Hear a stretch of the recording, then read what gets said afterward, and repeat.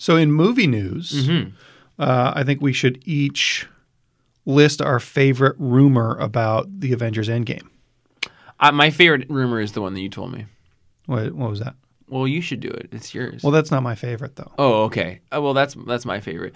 My favorite at this point, and I put together one of my own, even looking at the solicits the other day, but I don't actually know. But my favorite is the idea that Namor is going to show up, just because that's a corner of Marvel's comics that hasn't been put in the movies at all, and I think that there's a lot of room for that. I think it would be very good. Well, it's because he's a Fantastic Four bad guy, right? Yeah, but he also is before that. He's one of the first 3 Marvel characters ever. Oh. Namor, the Torch, and Captain America are the original 3 So they just Marvel haven't characters. bothered with him, or there's some weird rights thing. But I would say that based on the success of Aquaman and how well that did overseas and with all the water stuff, it makes sense that they would be like, oh shit, we should put an Aquaman equivalent in this movie. It's a watery man. A watery man. a fluid man. My favorite rumor is that Ant-Man is going to fly up inside of Thanos' anus and expand and kill him. Whoa. Where did you hear that? Just around. Wow. That is good. So Detective Comics #1 was written by everybody. I want Galactus and Silver Surfer in the movie. Did I say Galactus? No, you said Thanos. You said it all right. I get them all confused. Yeah. Pant-Man and Captain Blue.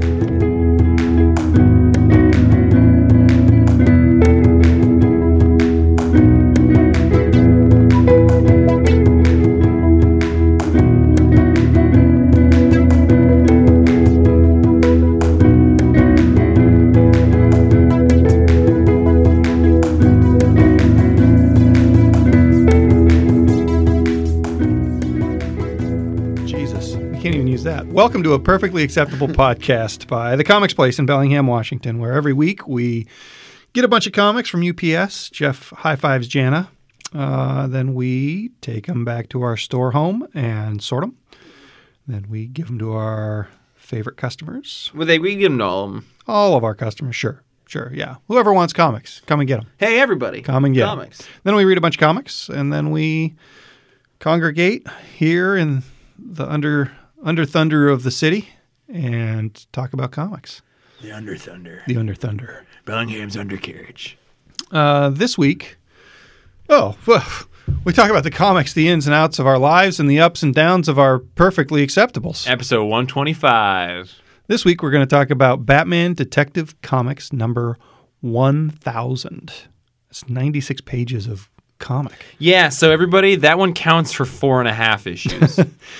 Sabrina the Teenage Witch #1, Bad Luck Chuck #1, Transformers #1, 2. Yeah, I think we're gonna get a Jeffy Figley 1-2 punch. Boom. Daredevil #3, Dial H for Murder, Dial H for Hero, Dial M for Murder. Mm-hmm. You should have seen his eyes when he said that. Dial H for Murder. Most foul. #1, and Heroes in Crisis #7. This week, our spoilers are sponsored by... We actually did away with spoilers. We'll spoil something. We're going to spoil I'm going to spoil stuff. something. For sure, but everybody, we are working hard. Well, no part of this is actually hard work, but we're putting an effort in to not spoil stuff so that people don't need to worry about that. It's a thing where you can, get on board and sort of sit by the fire, have a cocoa. It's a good jumping on point. Every time. Like your mother's bed. But it's going a little too fast to be a jumping off point. For sure. That's because we're quick. So not having major spoilers, our minor spoilers are sponsored this week by... I thought I had a good joke. I got nothing. Jimmy John's. Jimmy John's, where you can get a sandwich that fits inside of a man. 16 inches of sandwich. I watched him eat a whole 16 inches right before we started recording this, and I just bite my nails and make my fingers bleed. That's what I do. I'm Jeff, and I just bite my fingers and watch. I'm Jeff, and I'm gonna be a little bit more stern with my grading this week. I'm Django, and I'm sleepy. That sandwich is giving me the sleeps. Yeah, I don't eat. It's like kind of like swimming. I don't eat for an hour before I do a podcast. Oh, that means you get an hour nap before a podcast, too. Mm-hmm. I wake up sleepy, and then I come out of it. Not stinking thinking. I've been drinking a lot of coffee lately. That looks like a can of coffee you got in your hands. Can of coffee right here. Thanks, Elysian, for the can of coffee. Oh, yeah, that's true. No, I'm gonna be. Hey, listen, I love comics. I work hard to see the good in the comics, but I also sort of don't super openly talk about when I don't. I don't know if I don't love a thing. I assume I'm the problem, but my scores are gonna be a little bit more subjective and not so trying to be broadly objective. My scores probably won't change because I don't really read comics that I can't finish a comic that I would give less than a 4. I agree. Sorry. I don't have anything to say about it. Yeah, if I don't talk about it, you don't hear. I didn't read it. Yeah. We talk about almost every comic I read every week. We talk about a lot of them, and if I don't like a thing, I don't really want to talk about it because I don't like being a negative. But let's get in let's get to our recurring news segment. Let's get in the news. We want to hit the news soundboard audio file. The news. Oh, that one. News. Jonathan Hickman is going to be writing 2 X-Men books starting in July. Sounds like they will each be coming out every 2 weeks, but alternating. So for 12 issues, we're going to get 12 weekly Hickman X-Men comics. House of X and Power of X, I think, are what they're called. Yep. And do you think that, based on the ads that we've seen for them, that he's going to be playing with form and field in the subject of his comics, just like he plays with form and field in the page layout of his ads, which is just a white field with a small amount of text form on them? When I saw those ads, those full white page ads that just said like Hickman and there was a text, I was like, it looks a little bit like this is alluding to possibly being an X-Men book, and I was in my head hoping it wasn't going to be an X-Men book. But you know what? He gave you an X-Men book. But he's giving me 2. 2 of them. Yeah. It wouldn't make sense for that to be one weekly series. You have to make it 2 different series that are coming out every other week. Because, otherwise it would make sense. And I haven't seen the press release where that publication stuff is actually talked about. I saw people talking about it, and that feels like maybe there's still some room for that to be incorrect. So I don't know if they're 2 monthly ones and they're coming out every 2 weeks, or if it's going to be weekly. But after reading his statements about it, I'm much more excited than I was. Yeah. And I'm not sure if you saw the interview where he was talking about, like, when he was a kid growing up, the only comic book for a huge portion of his life that he was reading were X-Men comics. Okay. Like the John Byrne stuff and the Chris Claremont stuff. Oh, so he's going to use a lot of words when he writes it. He generally do. He seems like this is a thing that he knows a ton about and cares a ton about. I think one of the things that made his Fantastic Four run so good was that he read every issue of the Fantastic Four leading up to it. Yeah. It sounds like he's maybe already read every single X-Men issue and probably loves it. That's pretty exciting. I'll read it. Yeah. I'll read it. I think I've read most of his Marvel stuff as it was coming out when I was from when I started working at the store. Mm-hmm. I kept up with it. I didn't always love it, but I never disliked the act of reading it. So yeah, Justin brought up a really good point when I was like, I don't know if I'm very pumped, and he responded that, well, you're not like the hugest Avengers comic book fan, and when Hickman was writing it, I mean, how much was that actually an Avengers comic? Right. So Hickman has the ability to make anything very, very good. So we're going to go through Detective Comics. We're going to try and pretty quickly talk about each of the 15 to 20 stories that are in here. No, not that many, but there was probably 10 in here. So we'll introduce the creators between each one, but let's just kick it off at the beginning here. Oh, you mean Batman's Longest Case by Scott Snyder and Greg Capullo? Yeah. That one was pretty good. I mean, spoilers, every single one of these was at least pretty good. But it basically just follows Batman solving this long-form mystery. Yeah, so it's those 2 guys that did Batman together forever. I think it looks better than a lot of the Batman stuff they've done lately. I guess, actually, that first page didn't look very Capullo-esque. I had to double-check the name. Yeah. But after that, it kind of kicks into pretty solid art. But he just says, like, from one of his earliest cases, he saw this inconsistency in someone's home, and he tried to track down what that was about, and he's just continued that every clue has led to another clue. He's been solving it for years and years, and he finally goes to this room where he thinks that the climax of it is going to be there. And what does he find? Well, he finds the group that brought him there.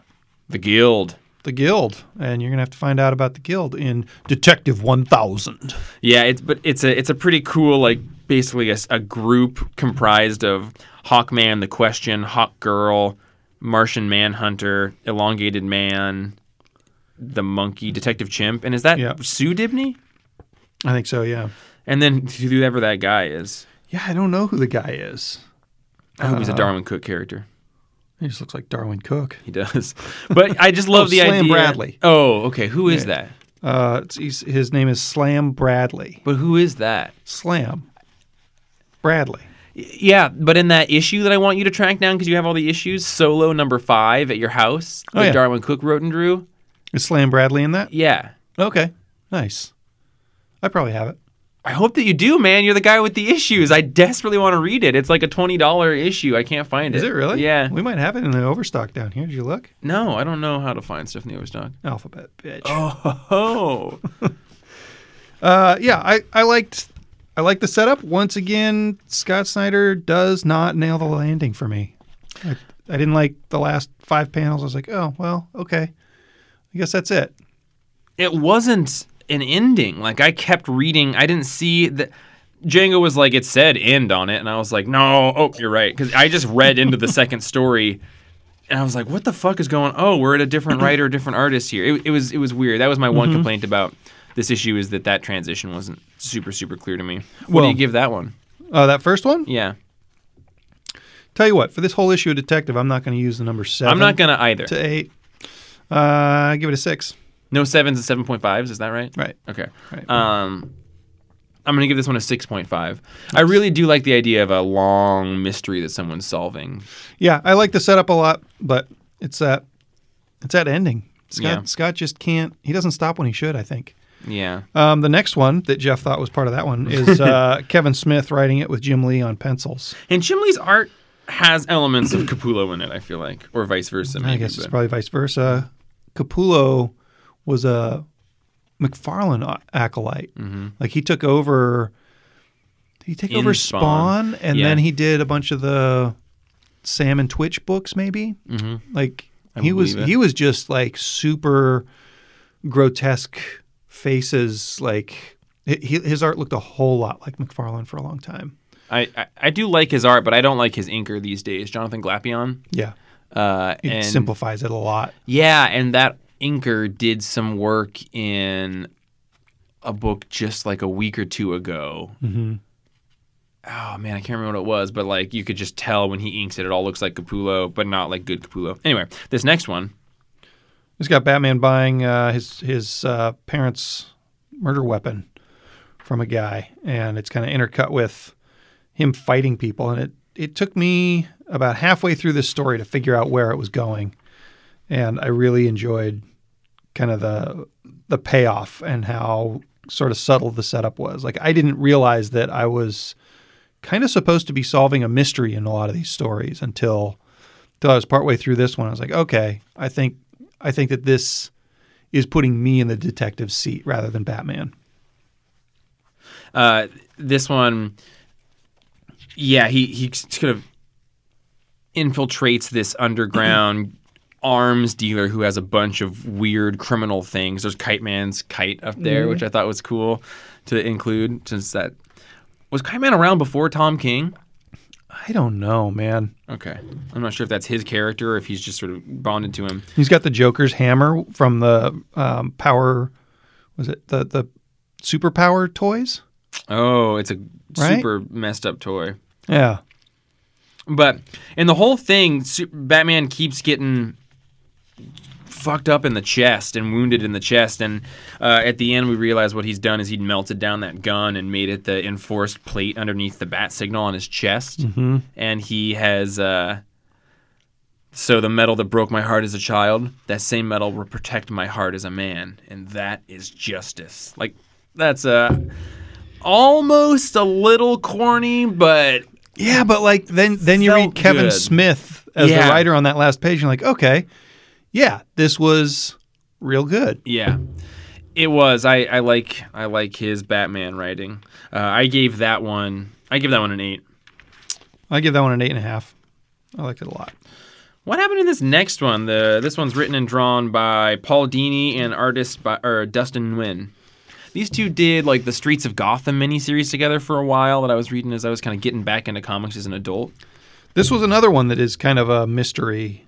That I don't know. The interviews and stuff kind of turned me off, just the way the story was structured. But by the end, I was like, oh, of course, that's what's going on here. It kind of follows this super unlucky sort of. Well, I guess he's lucky because he keeps surviving, but just this kind of dipshitty henchman who all these villains tell the story of how they are sure that he's out of the picture and he just can't seem to die.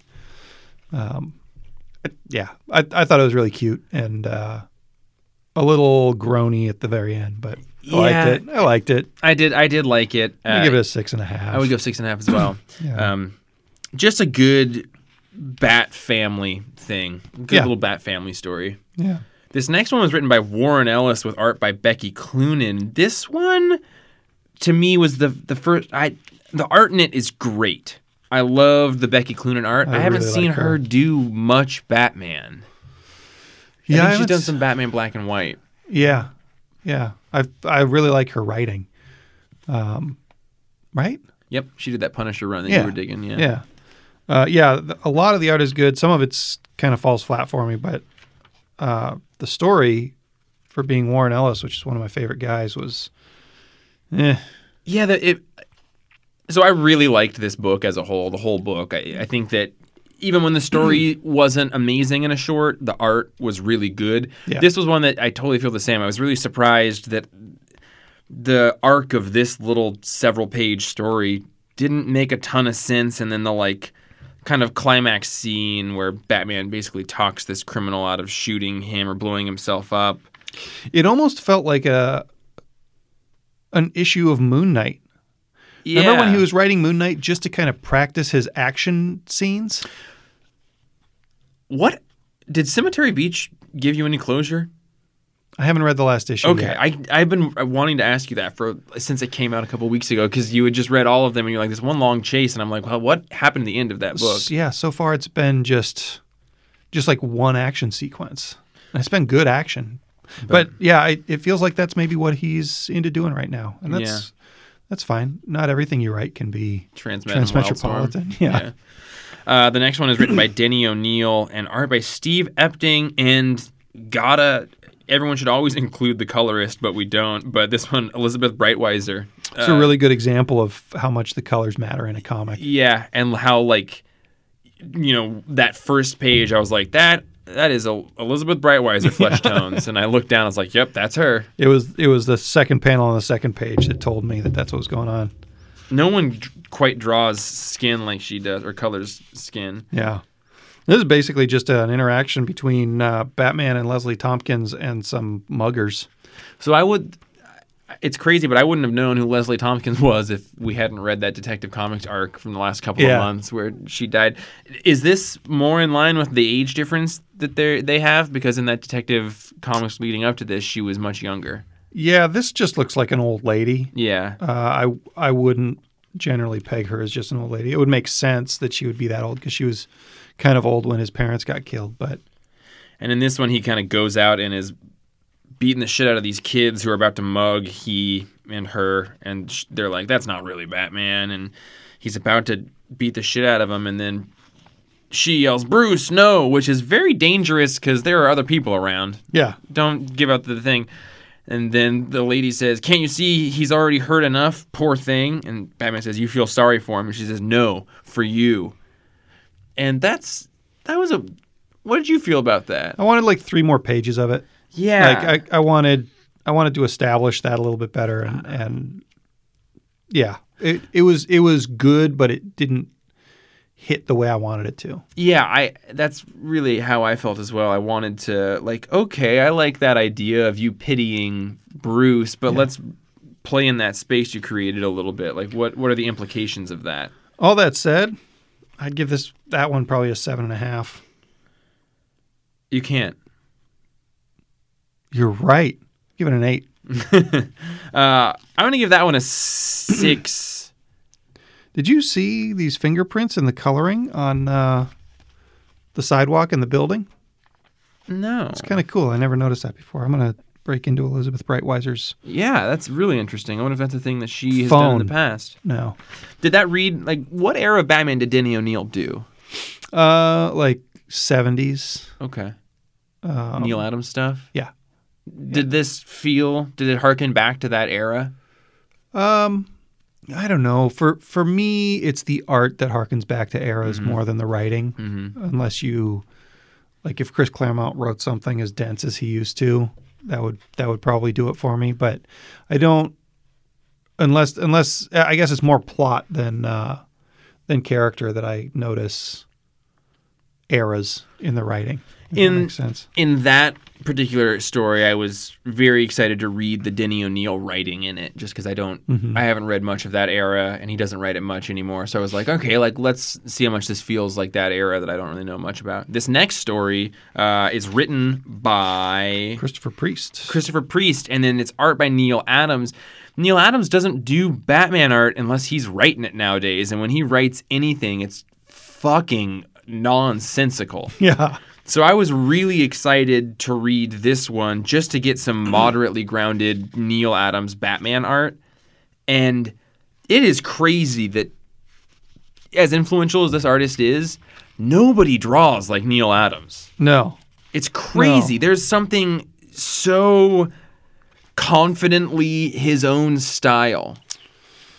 Yeah, and it's not my favorite, but this is probably my favorite of his in a long time. Yeah. I think the last thing that I really liked of his, Denny O'Neil probably wrote in that one where he's jumping over the oil slick, that classic Batman crouch jump. Yeah. Love that. But yeah, man, I've read a lot of his stuff since then, and I don't think I like Christopher Priest's stories. Or I've never read one that I liked, but I also haven't read a ton of the stuff that people talk about. I haven't read his Black Panther, which would probably be the one to start with. But all of his modern stuff is really jumpy, and I don't know. This one really bothered me because Batman had a device in his coffee cup so that he could record and scan a crime scene while he's talking to Gordon as Bruce Wayne. And he has to take it out of the coffee cup to download it. Like, Bruce, have you met Mr. Bluetooth? Mr. Bluetooth. I don't know. This is a weird, I not being able to do a 7 or a 7.5, I'm going to edge this one up to an 8. Just because I don't know how much I would want to read Neil Adams art regularly or what, but it is really interesting to see his art. I really do like it. And this page of him in the snow with this building here. Yeah. The architecture of that building, which is just sort of a background thing, that to me is, the sign of a very good artist, that they can draw an incredible piece of architecture just in the background, and they do it. Yeah. And they don't just decide to throw a couple buildings and a big, flat colors. Like, this is somebody who, I don't know, the journeymanness of the work, you can see it in there. He's been doing this for his whole life. I'd give it a 6.5. Yeah. Because I had a really hard time following it. The story wasn't good. Yeah. But congratulations, Neil Adams. You're still drawing. Yeah, and crazy as ever, but yeah, and that's sometimes if art is just so confidently unique to me, it raises the whole thing. Did you, Jeff, read the one by Bendis? I sure did. With, who drew that? Alex Maleev. Yeah. Bendis writing Batman. He's been writing those Walmart stories that we haven't been able to get our hands on. Yep. He's been writing Batman in that. Having not read those, this was the first Bendis Batman that I've read. And this was one of my 2 or 3 favorite ones in the book. Me too, by far. It's set far in the future with Penguin telling Batman that he has always known who he is, and kind of doing flashbacks to flesh that out. The art was awesome. Like, his Penguin is gross and fucked up, and I don't know about you, but I wasn't really sure who he was talking to. I was like, is that Bruce? You don't really get confirmation on that till the end. Yeah, and I just like old man superheroes, you know? Me too, buddy. They're my guys. I love the way he wrote Penguin to just sort of constantly go whip. Yeah. Like WEYP. What? And I don't know. I do know Bendis has a strong voice for Penguin. I think, Roman's always talked about, or he used to talk more about how Bendis kind of writes everybody with the same voice. And I think that when he was dealing with like the Avengers and there was like 30 people in an issue, that was more common. I've always been really struck by how strong and unique each of his voices are. I feel like he's very good at kind of creating an internal personality for his characters, and his DC books have really showcased that to me. And the Penguin here is right on line with that. It's down to like everybody kind of writes how the Penguin talks and how he's Penguin-like differently. And there's a lot of wah! Yeah, and weird times, the way that he just sort of, as an affectation, inserts wep. Yeah. It was really, really well done. I'd give that one a 9. I would go 9 as well. The Maleev art is also very, very good. The wrap-up on it was a little confusing to me, but that didn't hurt the whole story.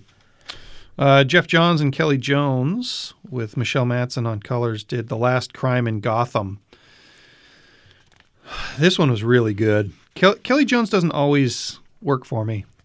And right now he was working for Jeff Johns. I think that the colors on this really help sell it. Yeah. That shot of the Joker. Yeah. So good. And like the brightly colored birthday party. It's basically just a story of kind of Batman solving the Joker, right? Like, is he the son of the Joker? That's the son of the Joker, and he's dead, and there's no more Joker at the end of this, and Batman unplugs the bat signal.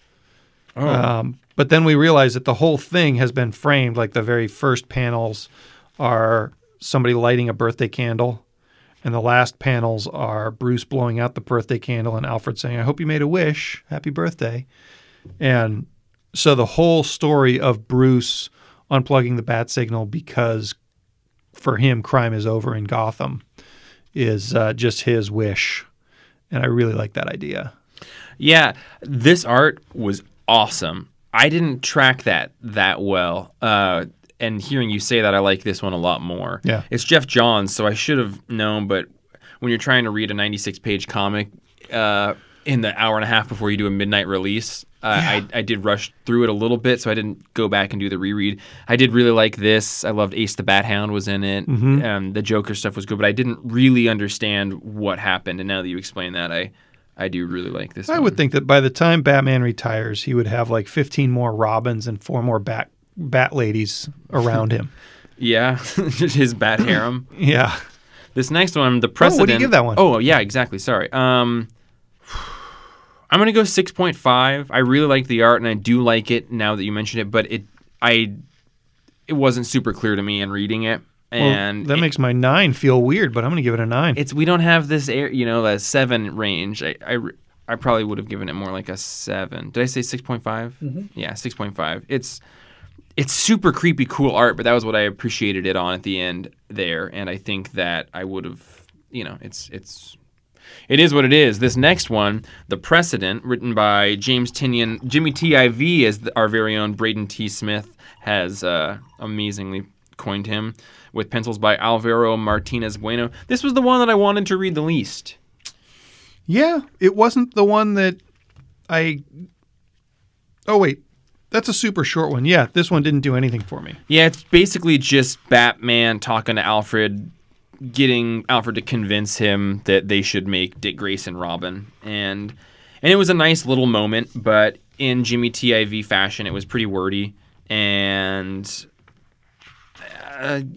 Yeah, it was fine. I really liked the art on the last page. Yeah, the final page is really, really great. I love that visual image of Batman swearing and Robin. Have you read those issues? Did you read when Batman signed Dick Grayson on? That would have been way before your I time. don't really read Batman.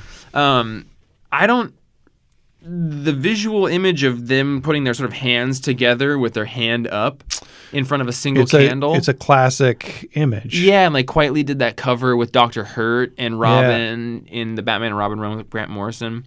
I'm curious what that's referencing. I bet Roman would know if he were here. Yeah, and it's interesting. The bottom part of that page looks a little bit like that quietly cover. Yeah, just like the detail in Batman and the weird lips. And then the upper part of that page looks a lot like Alan Davis, like Davis and Neary to me. Yeah, it's like two very different styles on that page. Yeah, it was not bad at all, but I don't get super, super excited to read Jimmy T. Here's your chance. You can drop the one. What? One. I give that one a 5. I give it a 6. Yeah.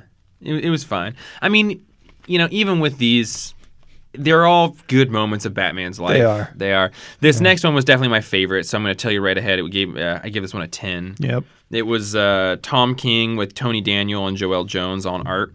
It was the least Joelle Jonesy of her art, which was interesting, but it's sort of interspliced between two moments: Bruce going to his parents' grave, and then also this moment of everybody in the Bat family having incredibly, and I said Jimmy T.I.V. was wordy. This is wordy, but in a totally different way. But it's sort of this interpersonal. You remember in the Tom King Batman run, the moments where all the Robins are meeting at the Burger Shack with Bruce or something, and the way that he writes those brothers interacting to me is so good and priceless and wonderful. This is that scene with everybody, Stephanie Brown, Batgirl, Batwoman, Catwoman, Cassandra Cain, everybody. And they're all waiting for Bruce to show up, and they don't really know why they're there. And then Bruce shows up, and very wordy, very self-indulgent. It straddled the line of just Tom, rein it in. And then it had this payoff of when you find out what they're there for. Rein it in. That was good. It's just because Bruce wanted to get a family picture of everybody, including Ace the Bat Hound and Alfred. And there's just this great double-page spread. The tragedy is that because of the spine of this book, you can't quite open it to get the full effect of this art. But a Tony Daniels drawn shot of the entire Bat family, and the way that Batman then sort of describes that what he did is he found his truth. He spent his whole life feeling like he lost his family, but what that did was it actually created his family, and that was pretty heartwarming to me. I feel like this whole story is kind of an excuse for Tom King to get Tony Daniel to draw that picture. Yeah. And then at some point, somebody said, dude, you forgot the signal, and they had to draw the signal into panels. The character? The character. Oh, Duke. We forgot. Well, Duke has a good dialogue thing in there.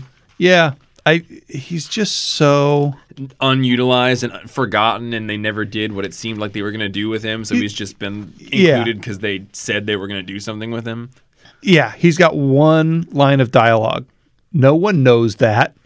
Yeah, well, doesn't he also go on? There's that little bit about maybe it's because of this, or no. Yeah, everyone knows this is about me. No one knows that. He's kicking me out of the family for what I did. Why can't it be about me? Why is everything about everything else? Yeah, I don't know. But that could have been Damian. Yeah. They erased Damian and threw the signal in. For sure. Then we get a couple really gorgeous double-page spreads of Batman art. This Amanda Conner one is weird. It's Batman and the ghost of his parents sort of looking like the Phantom Stranger up there. I didn't love that art page. They don't have pupils, and it's weird. I don't get it. Yeah, I think that it is close to being a really good piece of art. Yeah. If they had pupils and he didn't look so much like the Phantom Stranger. Yeah, or if Batman looked like... I don't know. I generally like her drawings, but this one missed the mark for me. I don't necessarily love Amanda Conner. She tells good jokes with her drawings. Yeah, her covers, I think, are really well done gags. And then the final story is Tomasi and Monkey, and this is the most sort of Bendis of the Action Comics 1000 issue, which is this sort of queuing into the next big story for Detective Comics he's going to be telling. And the Monkey art in it is really gorgeous. That one made the least sense to me of any of them. Well, it's one of those stories that is no Did word we get a balloons. Tom Keene score for you? No, I'd give that one a 9. It's one of those stories that doesn't have any word balloons. It's just all like square boxes, and that really, The Tomasi one? Yeah, it really bums me out when that happens. That's interesting. I didn't know that bothered you. But it is also all that feels like there's hardly any words on these pages, but they feel like a bigger pain in the ass to read than the Tom King one. Which the Tom King one had that one single page that was all. It was just like a tall vertical shot, but it was just all like this. Yeah, but it's different people talking. Yeah, it was bantery. Yeah. And, but I got nervous looking at it because I was like, "That's a lot of text," and you're my favorite writer right now. But yeah, I would give the Tomasi one, somewhere between a 6.5 and an 8. I would give that one a 6.5. It did exactly what it needed to do, and it didn't feel as much like celebrating the history of Batman like most of this felt. It felt more like, it lead up to this other thing, which makes it all not quite feel timeless. Yeah, but the other thing is a Batman, like a robot Batman with a sword. I think I mentioned this to you. Why the fuck would anybody have a sword? If it doesn't shoot lasers really or shoot cool. swords or shoot guns or something out of it, like A sword that shoots guns? Yeah. Yeah, I don't know anything about the Arkham Knight character that was in there, and he's too dumb to get a gun. That's true. So anyway, what do you give the whole book as a thing? I give the whole book an 8. Yeah. I don't know if that even. I don't know if you could average out the stories and get that, but I really like the package. I think it's a gorgeous comic. They even did an approved by the authority of DC Entertainment on the top of which means no dicks. Mine. Yeah, for the 1960s cover because they were parodying different eras. That's clever. Yeah, I think it's a beautiful package, and I think it's a fitting homage to the history of Batman. Yeah.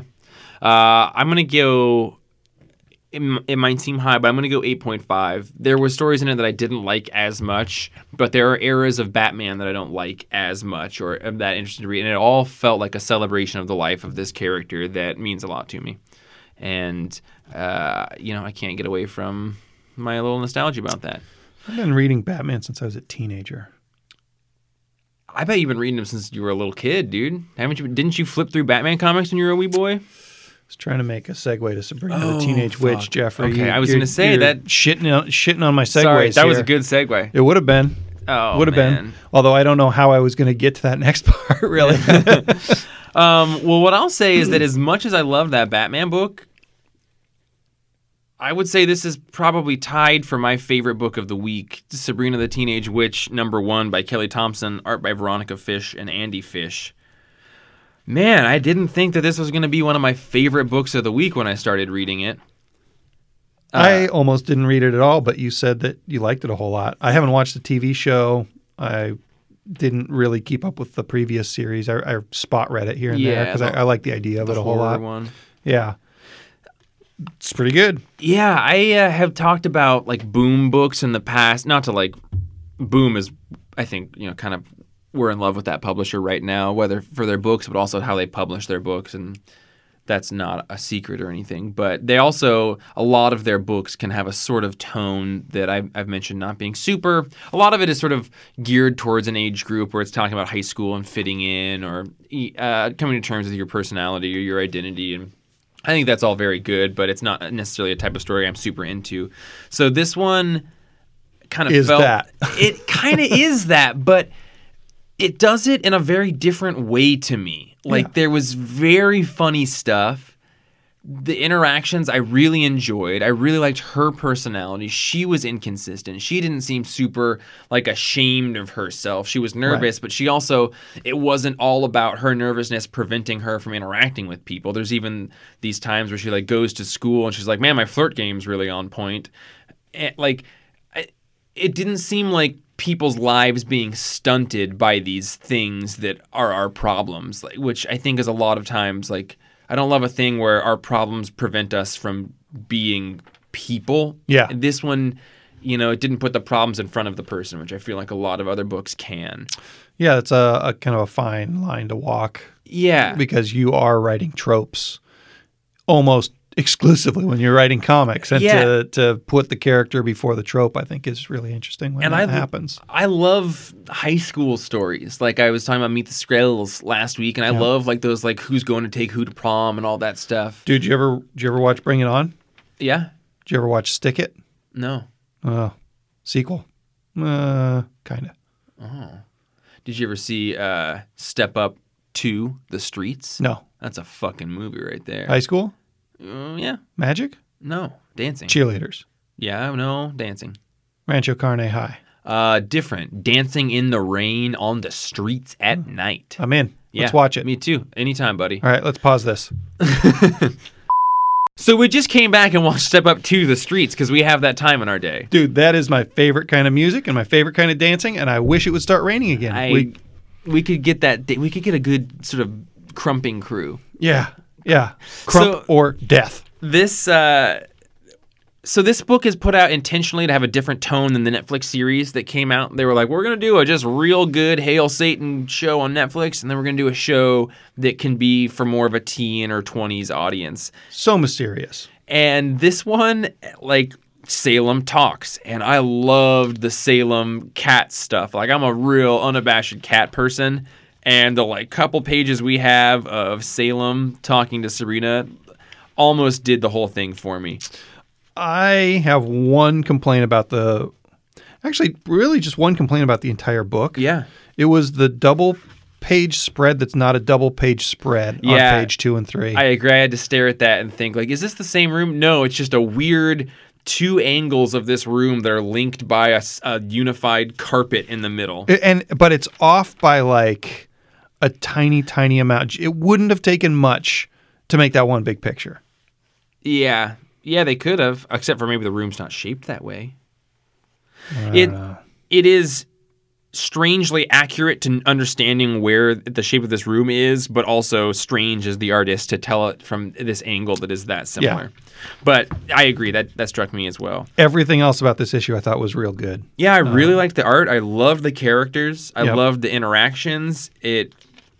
I really liked this book this week. It was a total different palate cleanser from everything else I had read. So I would give it an 8.5.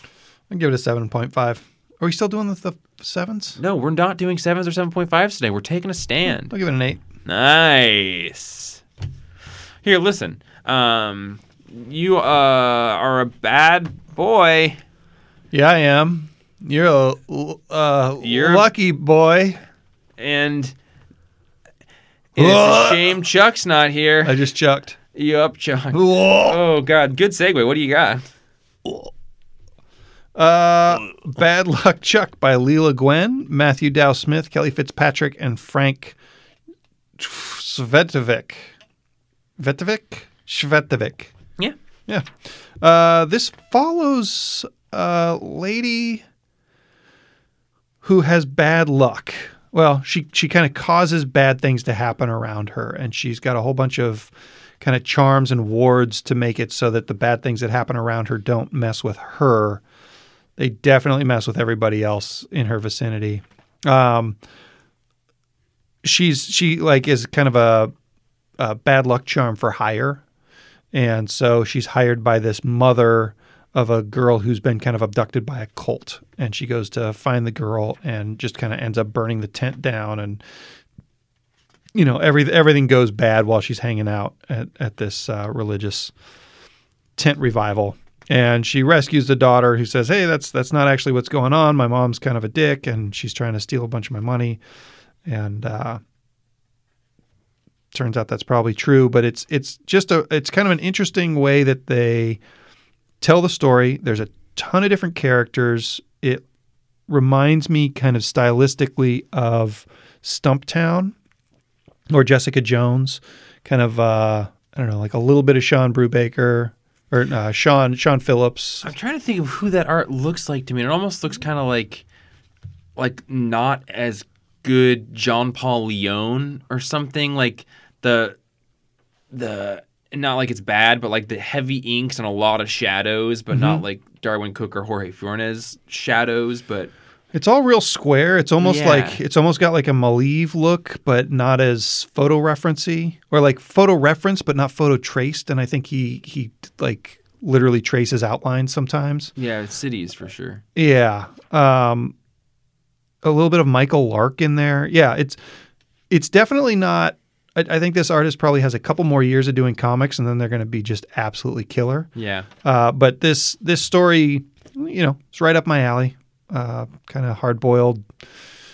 Dame walks into a detective's office, but the detective is a cursed girl who causes disasters and lights people on fire over and over. And one of the main antagonists is an insurance adjuster. It's kind of funny. Well, this is a good month to be putting a book out where the bad guy's an insurance adjuster, since the IRS taxes are due and people are frustrated. Yeah, bro. Don't fight the authority. Or do fight the authority. It sucks. IRS is the worst. Question authority. Think for yourself. Question Mustards. authority. I'd give this. I'd give this a 6.5. I think it's worth reading if you're kind of a hard-boiled fan. Not hard-boiled the comic, but hard-boiled detective story fan. What's your favorite type of egg? Hey, did we both eat those eggs that one day? The HBEs? Yeah. Like 3.5 years ago? At the last store when I left warm HBs that I brought for lunch, but I forgot on my car for several hours. So just to be clear, you're asking me if I remember what I had for lunch 3.5 years ago? Yeah. I did not eat those. I thought you were fucking crazy for eating them. Okay. That was around the time that Django and I started sniffing around each other. And I think it was Free Comic Book Day or something. It was some like forever day. Sale day. And I was like, I better bring lunch. I'm going to bring myself a couple hard-boiled eggs, some HBEs. And I forgot them in my car. And I thought maybe that you also ate one. You're sure that you didn't? I'm not sure of anything, Jeff. That was a really, really long time ago. I might have eaten one. I think maybe Justin wouldn't have eaten the other one. No, I think you ate one. I might have. Roman probably did. No, I think Maybe I that did. you ate one, and I remember being like, "Man, this guy's down to fuck." Like, he's down to. He's going to down look me in the eyes while we both eat a maybe bad egg. Oh, you weren't looking people in the eyes as you ate food that far back. You were still a little nervous, It was adorable. Hey, should we introduce the world to one of my rare talents? Can you give it to me? The other rare talent, the one where I can do a Transformer sound. Yeah, sorry. Robots in disguise. I love when he does that, because my first immediate thought is like, that is a shitty impersonation of a Transformer sound. And then You're a shitty impersonation. well, but within a single second, like it's always like that's my first thought, and then a fraction, like not just the next immediate thought is actually that's a better impersonation of that sound than I've ever heard anybody else do in my life. Aw, thanks, Jeff. So if anybody has a good impersonation of the sound that Transformers made back in the old cartoon show, you should call into our voicemail Yep.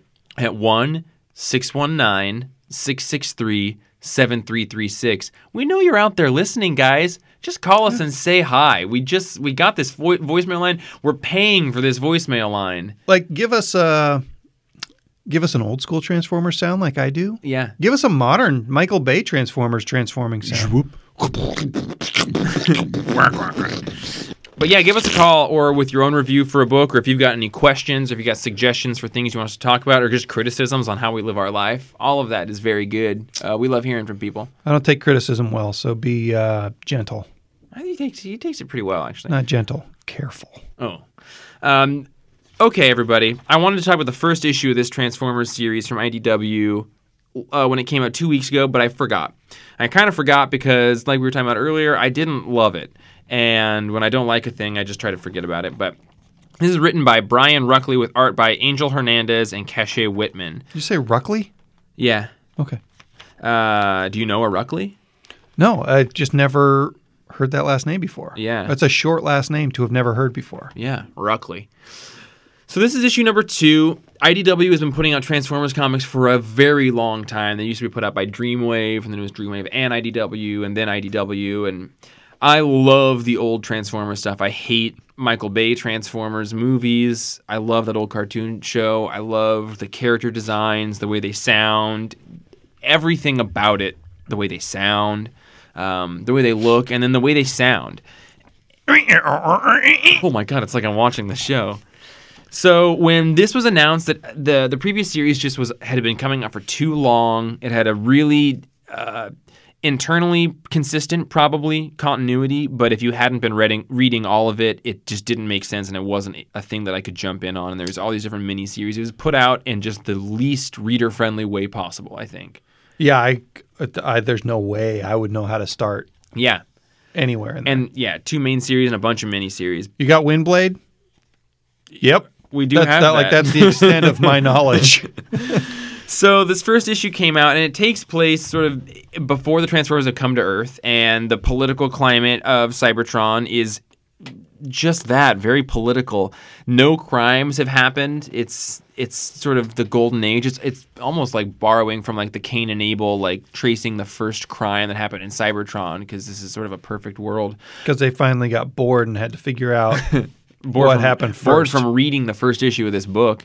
And but then a Transformer is murdered. A huge portion of his like Optimus Prime is kind of a political leader, and then there's Megatron, who's sort of a political leader as well, who's kind of leading this party who wants to subvert the main political agenda of Cybertron. And I was just like, fuck, man, this is not why I'm reading a Transformers comic. Yeah, punch him up, guys. Turn into a little gun. First issue, I would have given about a 4. Nobody even transformed in it. What? Well, why would they? They don't even know what cars look like. Yeah, and the art is not great. It's pretty blocky and flat and not a lot of detail, and the coloring is very digital, and it's somewhere between flat and basic and then very cartoony. So, it looks a lot like maybe a Nickelodeon cartoon show of the day, of this today's day, not the old day. But this second issue was actually quite a bit better. It was a little bit more conversation, a little less action. That's a song lyric. But what happens is we're starting to develop some of this story, and they watch this like crazy moon that's supposed to be gathering energon for the planet, and that it maybe looks like Unicron. Like maybe this thing will become Unicron. And we learned out that it was like built, the plans were made by this old Autobot who has since died. There was this amazing physicist, but it actually turns out that she was the person who started this faction that Megatron is now kind of leading. So they're sort of a dissenting opinion. So I hope that what happens is this thing becomes Unicron. And the first issue was not good. I would have given it about a 4. This one plants some seeds, follows up on some things that links this a little bit more towards what I love about Transformers. But there's still plenty of stuff that I do not like about Transformers in this comic book, which is sort of the head-in-your-own-butt politics of Cybertron from way back in the day. But I do love when people call Optimus Prime Orion Pax. So, do we know where Transformers started? Like the comic, like the cartoon, or no? Like were Transformers like born out of a robot vagina, or did somebody make them? Did they just they're from spontaneously the Allspark spawn? So there's like this sort of god-like planet core that is the spark that it just like shits out Transformers. We could call Yusuf Tanha, and he would be able to tell us. But yeah, I don't like asking him because I feel like a dipshit for not knowing things like that. I don't know. I don't know if the planet was created and it sort of as a robotic thing itself started then producing other smaller robots. Clean me. Yeah. What? I make you to clean me. But they're here. Oh, that was very cute. You did a little sort of bird beak. So I bet that's covered somewhere. Is the Allspark still making Transformers?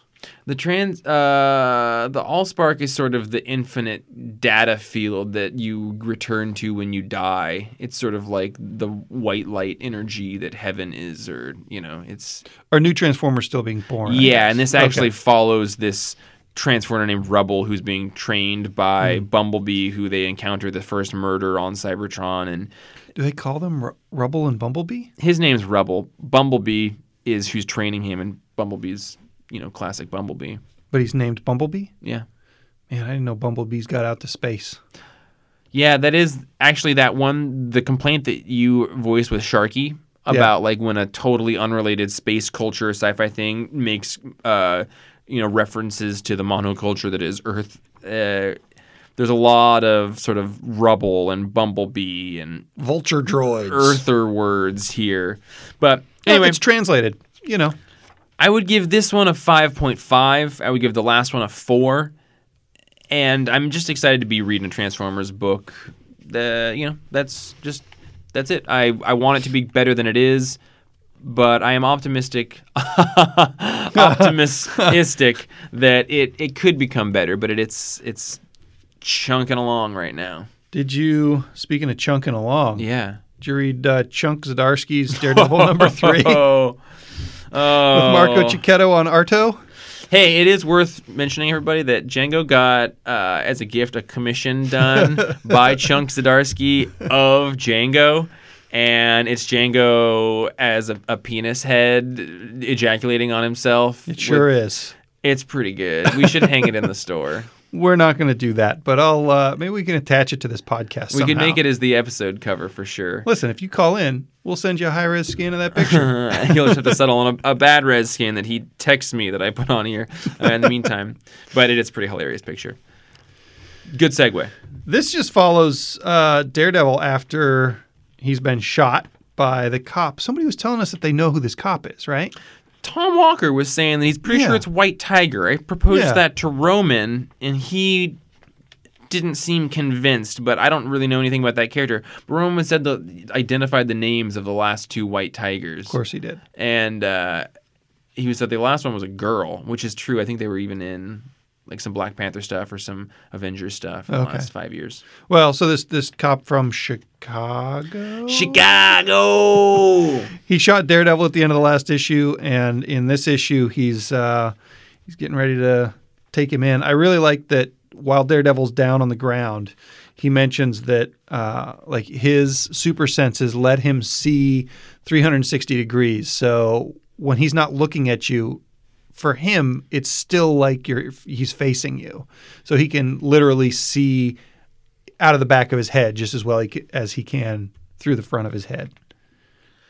It's very The Enemy's Gate is Down from Ender's Game, which is a reference I've brought up on the podcast, which is one of my favorite quotes in all of fiction ever, which is like, if you're floating in the void of space and there is no relative up, down, or behind you or forward, you have to create your own subjective orientation in space. And he says that a lot of people assume that I see forward, but I'm just a radar beacon expanding in all directions at all times. Yeah. And so he's face down, but he's able to totally see this cop behind him, and he totally gets the drop on him. And most of the issue is just Daredevil trying to get away and eventually getting caught. And I thought the way he gets out of this is awesome, and we're not going to spoil that. Yeah, he does get out of it. I thought he was caught. I did too. I was like, all right, I guess Matt's going to jail. And one of the cops stops the other guy from taking his mask off. And it's like, they're going to get to the jail and they're going to take his fucking mask off, and a bunch of cops are going to know who he is. Like, hopefully it's the cops that are into him. This was my other favorite comic of the week besides Sabrina. Batman was amazing, but this one just, I was on the ride for this one. Like, I was not able to get my feet on the ground and feel like I knew where it was going or predict what was going. I don't know what's going to happen, and I was just along for the ride. And all of that is, like, that feeling, I had that also, and that's rare for us in comics, I think, because there's an outline for comics, and a lot of people follow it. So, yeah, super, super well done. And I'm 100% in for the next issue, and I really like the next cover. Yeah, this is hearkening back to those Alex Maleev covers from the Bendis and Believe run on Daredevil. It's one of my favorite things. But just all these like gothic black and gray covers with this stark red of his costume like standing out. Almost like Sienkiewicz-y. Yeah. Yeah. Yes, almost like a little psychedelic. But the art in this is still Marco Cicchetto, and he's fucking killing it. Yeah, he's one of my favorite artists in comics right now. His flow of motion, his facial expression, the coloring itself. I think I always check, but I think that Sonny Go is doing color. So he doesn't do his own colors, but it's just doing it's just great comic booking, and the way that this resolves and Daredevil gets out of it is really fantastic and troubling. And it's a great book. And if you're not reading it, it's only 3 issues in. We've got copies of it, or your local comic store, I'm sure, has copies. So I would encourage everyone to get on board for this because I think it's one of the best rides in Marvel right now. I would, I'd give this a 9, and I would say thanks for drawing me as a dick. Chup, Dirk. Oh, buddy, you draw yourself as a dick every day. Oh. That was the saddest Transformers sound I've ever heard.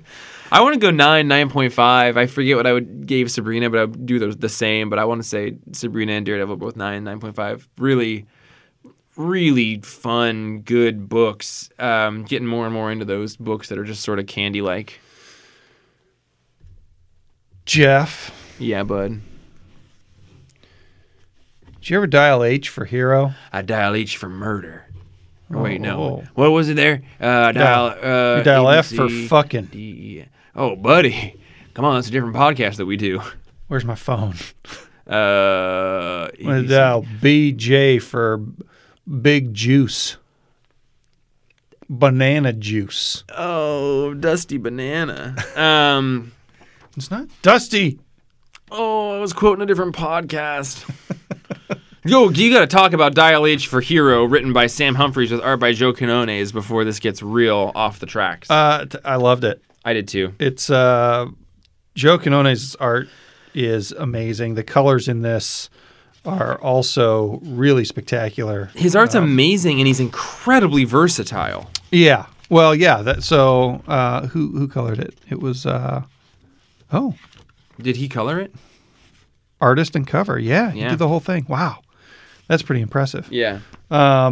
So this follows a kid who works at his uncle's mayonnaise truck. I just thought of you. I laughed out loud at it. I don't like mayonnaise either, but it's such a ridiculous idea that there's a mayonnaise truck that's everything is mayonnaise and mayonnaise fries. Like I just thought that's like the perfect type of gross for Django. And he's got to clean the mayonnaise traps, and it's under the sink. And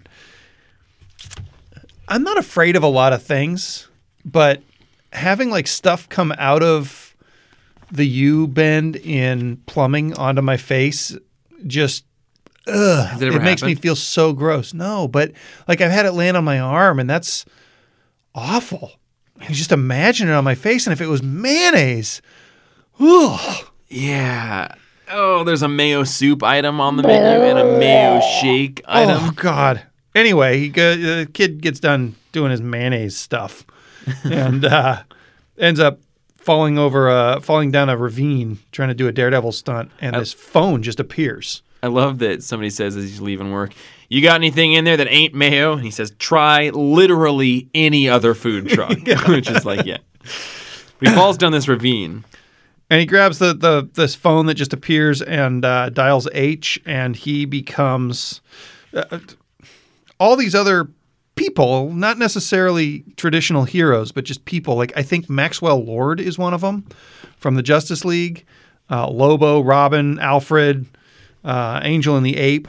They all feel the number 4 burning in their head. And I don't really understand what happens. I sure don't. This kid turns into a super 90s superhero called Monster Truck. And it's a terrible costume design, and all the text is overwrought and full of... It looks exactly like Liefeld, Todd McFarlane, Pratt. Eric Larson, all of that 90s stuff that you've seen. It looks like all of the original Image releases. And I don't know really what happens. He has like a 5-page splash page adventure smashing up trucks and having, fire blow out of his muffler armbands. And then he's in a car lot and in all kinds of trouble. And he escapes in the Mayo truck with this girl that he met earlier in the day, and then the phone rings. And it's good. My favorite part of the issue was that when he becomes the Monster Truck, whose character is described as the immortal truck Triforce. Every 1,000 years, the Earth needs a new eternal champion of trucking. But as this happens, it's obviously that sounds dumb. It's supposed to sound dumb. But every single one of the pages that are these dumb splash pages, like he said, has like a box where Joe Quinones has signed it with his like a signature in all of them. And he doesn't do that on any of his other pages. And it's just a straight up reference to like in the 90s when the artists were just the celebrity of a comic book. The writing could be dog shit and like the art was what was selling it all. Well, and he does each one as a different artist's signature too. So like one of them looks like Joe Quesada. Yep, I saw that one. And the one's definitely Todd McFarlane. The scroll that it's on is Todd McFarlane. Yeah, it's... And I think the third one is Liefeld. Real good parody. It's just a great parody, and he doesn't sign any of his other pages, and it's just because why would you? Right. And everyone knows. It's in the credit of the book. Yeah. But that idea of, I don't know, that's so meta to me. Yeah. It was, that's comic book humor for people who read a lot of comic books, and then the regular art in the series is so different from that and is gorgeous, and the coloring is spectacular. I love just the way the phone is colored when it's activated. It's got like these white and pink outlines. It really pops from the rest of it. And he uses the colors as drawing a lot. Like the Mayo Madness truck. He didn't draw the logo on the side of it. He just colored the logo into the side of the truck. Yeah. So there's not black line distinguishing where color breaks should happen. Yeah. It's I really appreciate that. Yeah. I would give this an 8. Yeah, I really appreciated the humor in it. I thought it was super meta. I dug all of it. There was something else I wanted to say that now I forget. You're welcome. I would give this an 8 even if we could use 7 and 7.5. I hate this rule. I would also go for an 8. Man, I can't remember what the other thing I was going to say was, and I fucking am annoyed now. Was it how he's hanging out with the RZA at the end? Is that the RZA? No. Everyone should check this book out. It's good. It continues that Wonder Comics line that Bendis is sort of championing. Speaking of heroes. Yeah. Oh. Did you remember what you were going to say? Or are we going to dial H for Heroes in Crisis? Bail on it. That's great. Dial H for Heroes in Crisis. Yeah, we kind of was great. We that was overlapped. Very good. Dial H. Dial H for Hero. We did that one. No. Dial H for Heroes in... What do you want from me? We both do it. What do you want from me? Dial H for Heroes in Crisis. Yeah. Oh, okay. I was just saying I'm in crisis right now. Tom King, Clay Mann, Tomomori has been doing some of it. I'm sorry, actually, several people did art in this one. We got to find the credits page because DC, love you though I do. Your credits pages are either in the front or the back or the middle, and it's ridiculous. Clay Mann, Travis Moore, and Jorge Fornes did the art. And I went through after finishing this issue and just sort of tracked down who was which page, and it all made a lot of sense. There's 3 stories being told in this issue, and I don't love fill-in artists. This book has been good about coming out on time, and it's because Tom King in general is really good about, when he needs a fill-in artist, writing things that are from a different tone or a different standpoint of the story to be from a different artist. Yeah. And I that really impresses me. Man. All right. Yeah. Should we start with what I liked about this? Yeah. The splash page that says Heroes in Crisis and flowers. All of those splash pages that he's been doing are just amazing. I read on Twitter today that they actually individually drew and then individually colored those. That's not like computer copy paste or any program that colored those flowers. And that's an amazing amount of work to do. Yeah. Also Jorge Fornes. So good. And Batgirl punching Blue Beetle. So that's the stuff that you liked. So you didn't like this very much? I had a hard time believing this issue. Mm-hmm. I think the characters are acting totally out of whack.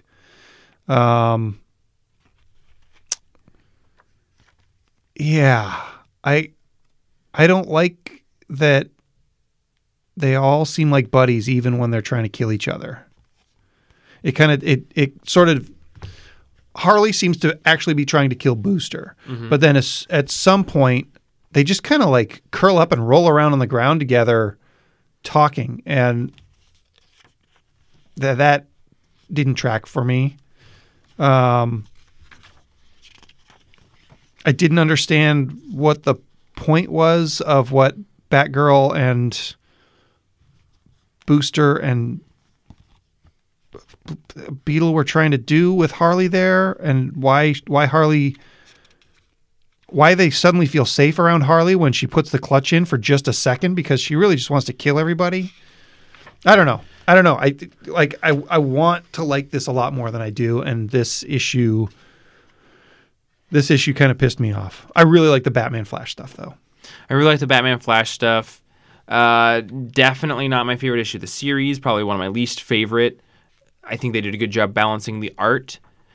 I don't know exactly what's going on with this, and I think that the end of this was somewhere between telling us what's going on and leading us into the moment right before we find out what's going on. Mm-hmm. And it kind of, you know what, Django gave me a little bit of the blue balls.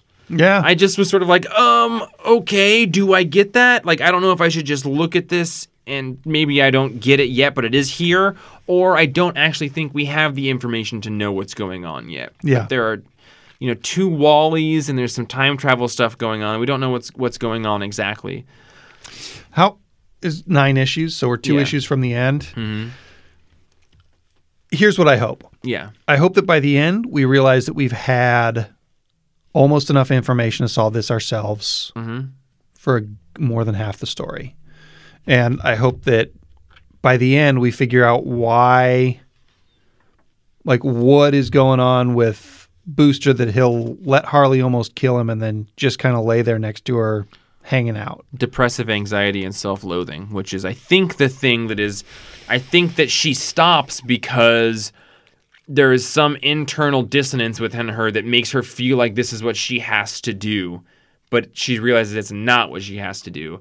And I think that with Booster, he's trying to solve this thing to prove he's innocent, but I think he kind of just gives up because he's like, I don't fucking even know if I am, like, maybe I am crazy at this point. Like, and so he surrenders and allows her to kill him, but she doesn't. Like, I think that it's that friction of fighting a thing or, feeling pre-assigned to a role and then just kind of giving up was what both of those people's journeys felt like to me. Like, fighting a fear until you just give up. Like, she's like, I gotta kill this guy to prove I'm not, crazy. And she's like, fuck it, maybe I'm crazy. And he's like, I gotta do this to prove I'm not crazy. And he's like, fuck it, maybe I am crazy.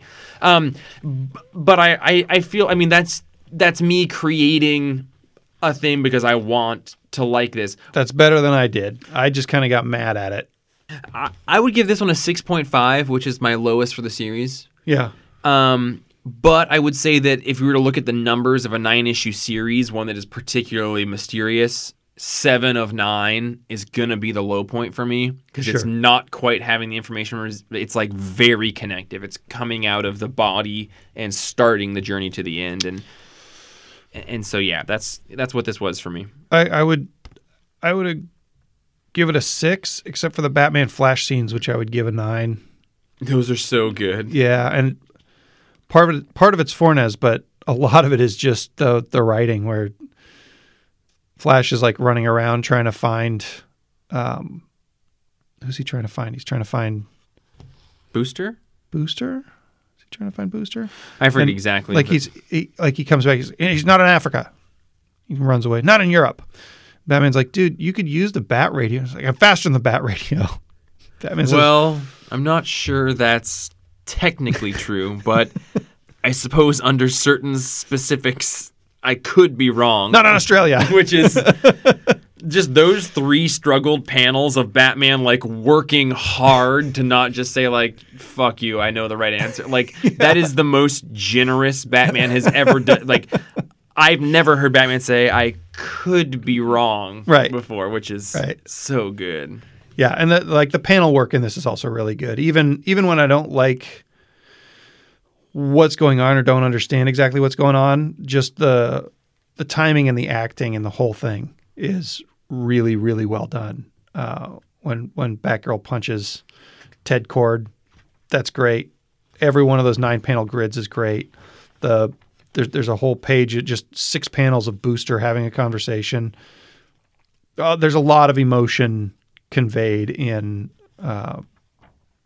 each panel, and you kind of get a really good sense of timing from it. So, yeah, the Booster Harley thing is interesting. Like, it does feel like two people fighting the roles prescribed to them. And he's just sort of saying, like, fine, fuck it, I failed the future, I failed everybody, I failed, like, I know that my character is me sort of always not quite being a failure, even though I'm almost, but maybe I am totally a failure. And the conversation after that of him being like, hey, can I ask, what's the deal with the nursery rhyme? She's like, I don't know. You're supposed to talk to people, and I'm not good at that. It's the best I could do. Like, even that is somebody saying, like, I'm just in this role. Like, I don't understand why I'm in this role, and I'm in this role. And at some point, I want to fight this role and stop being this person, because a role becomes an act. Sure. You know? And sure. It's... I guess the thing that I thought of when I read that part with Booster where he's talking about what a failure he is the Booster Gold miniseries. Which I have not read. Came out a while ago. I don't know if it's still canon, but there was a really good part where he saved all time, like from the bottom up, and he's never allowed to tell. Was that Vanishing Point? No, well, is that around maybe, the time that maybe Bruce Vanishing was back in time, that they went to go find Bruce? Him and Rip Hunter? It's around the same time, but I think it was in his series, it wasn't part of that crossover. I was thinking like a 6-year issue mini. But there was a thing where Booster saved the world and the universe and time, and like he unequivocally was the biggest hero that the DC universe has ever had. And for some time travel reason, he couldn't tell anybody about it, and he still had to act like a bumbling, greedy idiot. And that's my Booster. And to have him actually feel like that with the knowledge that he's the entire reason that anybody's still alive seems a little... And that story has always confused me, bummer. because I know that story exists, and I've always been confused. Like, is he a bumbling idiot, or is he pretending to be a bumbling idiot? That's probably kind of what the... Did you read 52? Is it in 52? I'm pretty sure it was in his own series by... Was it Steve Orlando? I don't know. I don't doubt it. The other Orlando. Anyway. Yeah, I don't know. I need to read some Booster, because I do love him and Blue Beetle together. Oh, yeah, they're amazing together. And if that didn't happen in this canon, that's okay. Yeah. And this makes a lot more sense, because the original Booster that was in the, I guess not the original one, but the one that was in the Giffen Justice League is kind of a washed up, greedy, kind of egotistical butthole who will do anything for a buck. And I like that guy a lot too. And I can see a serious take on him feeling a lot like what we're getting in Heroes in Crisis. Well, everybody, that does it for this week. We're going to go have a birthday party with Colette. Happy birthday, Colette. We love you. Happy birthday. Gosh, we've only got a couple more episodes here in the Pap Cave. Ugh. I think 3 or 4, so we're going to enjoy that, and then we're going to find some other place to be doing this, the penthouse in the sky. But until that time, I hope that everybody is enjoying the podcast, enjoying the music, enjoying giving us phone calls and voicemails, and until next week, which is only a couple days away for us, because we have been juggling the days that we record this podcast for the last month and a half, just left and right. Just do it whenever. Just do it in a week. Just whenever you can, and then once a week in the time. Rocket, I say. Listen, I'm Django, and I'm just trying to keep Ant-Man out of my butthole. And I'm Jeff, and Transformers.